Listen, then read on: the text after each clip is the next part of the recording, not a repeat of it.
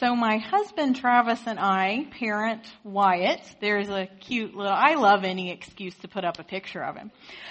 So we parent Wyatt, who is a 3-year-old, and let me tell you, parenting a toddler is not for the faint of heart. Is there anybody in here who knows that life experience? Yes, thank you. Oh, thank you.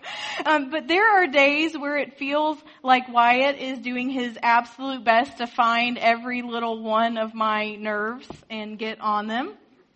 Like, I know that's not the case because he's 3, he's smart, he's independent. This was his New Year's Eve outfit of choice.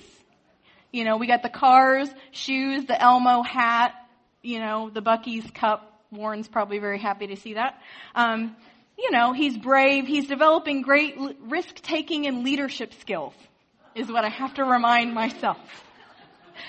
But getting ready for us can be an adventure sometimes. I'll ask him, buddy, do you want yogurt or cereal for breakfast today? And he'll respond, candy. We can't really make that one work. Sometimes I'm chasing him around and say, okay, buddy, we're going to be late. It's time to put on your clothes. We're going to be late. And then when it's time to get in the car, usually at least one random object makes it in there with us in order to actually make it there on time. Friday it was a balloon. Thursday he had to hold my car keys. Many days he has to grab a stick or a leaf from our yard. It's always an adventure.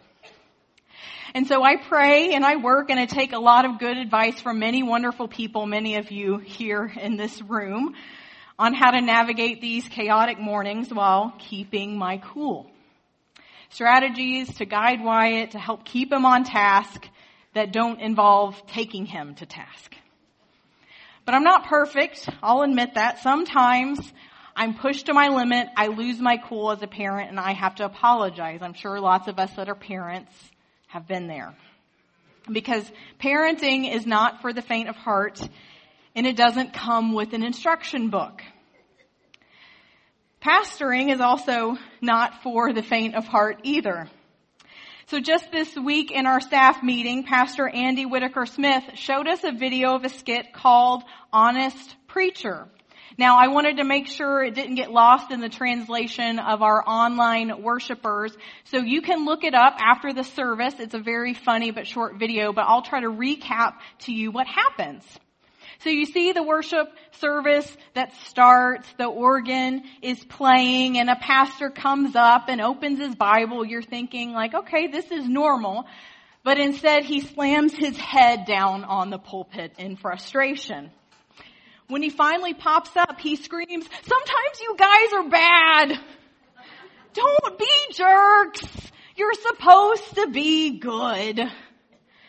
I don't know what this fictional congregation must have done to get him to this point. But when it comes to dealing with people in life, we can all empathize with that frustration, can't we? Whether we're a parent, whether we're a pastor, whether we're just a regular person going through the world, that is our honest and gut reaction when people frustrate us, isn't it? Or maybe even when we find ourselves disappointed in what we do and we wish we hadn't done. When people mess up, do wrong, miss the mark, hurt us, hurt someone else, we just want to scream out in frustration. And so Paul had this big opportunity, this big platform, just like our honest preacher when he was writing to the church at Corinth.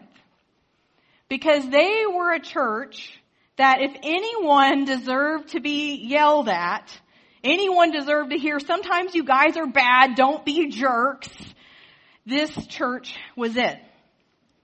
For example, before I get to our scripture passage today, how Paul actually starts the letter, let me read verses 10 and 11 of chapter 1 to tell you exactly what I'm talking about, what's going on here.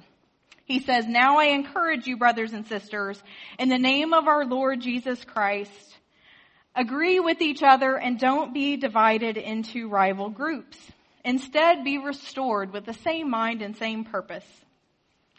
My brothers and sisters, Chloe's people gave me some information about you, that you're fighting with each other. And if you read through the rest of Corinthians, we see that this infighting is just the tip of the iceberg for this church. We're talking about crazy sexual immorality, heretical teaching, disruptions in worship that prevented the service from happening, prioritizing the rich over the poor, all within the context of Christian community. And so yet, despite all this, listen to how Paul actually starts this letter to the Corinthians. From verse 1. From Paul, called by God's will to be an apostle of Jesus Christ, from Sosthenes, our brother. To God's church that is in Corinth, to those who have been made holy to God in Christ Jesus, who are called to be God's people. Together with all those who call upon the name of the Lord Jesus Christ in every place, He's their Lord and ours. Grace to you and peace from God our Father and the Lord Jesus Christ. I thank my God always for you, because of God's grace that was given to you in Christ Jesus. That is, you were made rich through Him in everything, in all your communication and every kind of knowledge, in the same way that the testimony about Christ was confirmed with you. The result is that you aren't missing any spiritual gift while you wait for our Lord Jesus Christ to be revealed. He will also confirm your testimony about Christ until the end, so that you will be blameless on the day of our Lord Jesus Christ. God is faithful, and you were called by Him to partnership with His Son, Jesus Christ, our Lord. So you see, these aren't words of anger or rebuke or blowing up. They are words of unexpected grace. Words of unexpected grace that set the tone of the letter ahead. Paul here sets a great example for us that our relationship with God, first and foremost, starts with grace. That we are first and foremost made holy to God in Christ Jesus. We are first and foremost God's people. We are first and foremost made rich in everything through God's grace and through God's love. And that we are made complete, that we do have the capacity, the knowledge, the ability to do what we need to do, to be the people we need to be because of the grace of Christ. And these were the words that Paul used to this church in Corinth.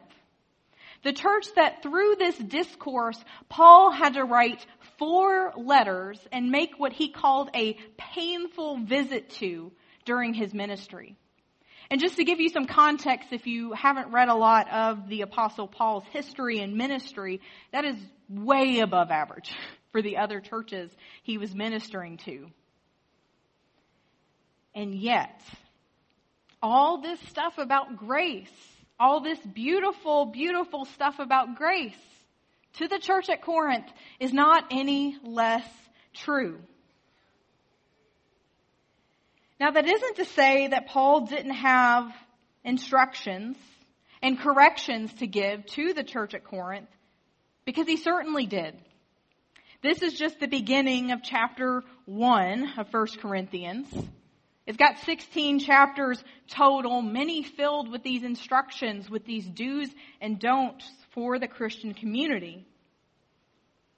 But Paul encouraged them that they could go through those instructions and through those corrections through the lens of grace. That God had already equipped them with the capacity, the knowledge, the aptitude that they needed, the spiritual gifts required to be the people that God had called them to be. God had already given them all that they needed for this journey of grace. They just had to say yes and begin this work of retooling that within themselves. And so one just has to wonder what kind of change, what kind of transformation the Church of Corinth eventually, after 4 letters and the painful visit, underwent, realizing that true beauty of the grace of Christ at work in their lives. what it looked like when they could fully live into God's grace, pushing them to live life as God intended. And what would it mean for us if we could do the same? Many times we can look at ourselves with those same harsh and critical eyes of the honest preacher or the stressed out parent with too little sleep. We can think of all the things that we have done wrong, all the people we have let down, all the times we have slipped up, all the times we've let our anger get the best of us, all the times we've neglected loving our neighbor, been stingy instead of generous, forgetful instead of caring and intentional, stressed instead of present and grace-filled. But this passage reminds us that God looks at us with unexpected grace first. That God has blessed us with a grace so rich it equips us beyond what our inner critic wants us to believe. That we are beloved by God. We are called to live into this life of loving God, loving self, and loving neighbor. And that, believe it or not, God has given us everything that we need to embark on this journey. Paul assured us of that in these scriptures. But we also have to look at this passage and remember that it's our job to look at other people with those same grace-filled eyes too. To be beloved and to live into this life of love means extending grace to others, to our neighbors. I'll read again what Paul urges in verse 10. Now I encourage you, brothers and sisters, in the name of our Lord Jesus Christ, agree with one another. Don't be divided into rival groups. Instead, be restored with the same mind and the same purpose. When we look into the eyes of another, we are looking into the eyes of someone who is loved by God. We are looking into the eyes of someone who has access to God's grace through Jesus Christ. And we have to grow and stretch ourselves to treat each other like that, even when it is hard. Even when it is unexpected. Even when it might seem counterintuitive, countercultural, like what Paul is doing here in our scriptures. Grace toward ourselves. Grace toward our neighbors.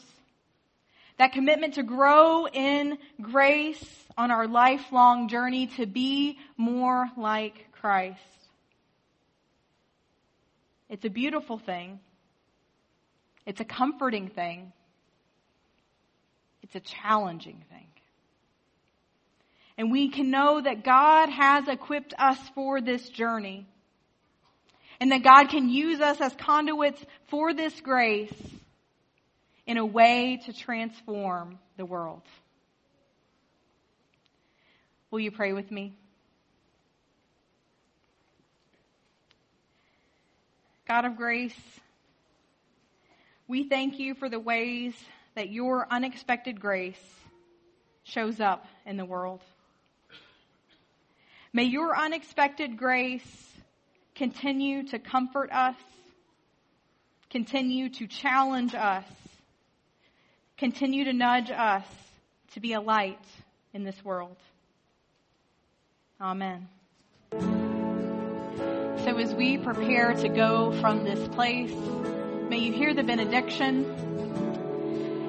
May you experience God's unexpected grace today.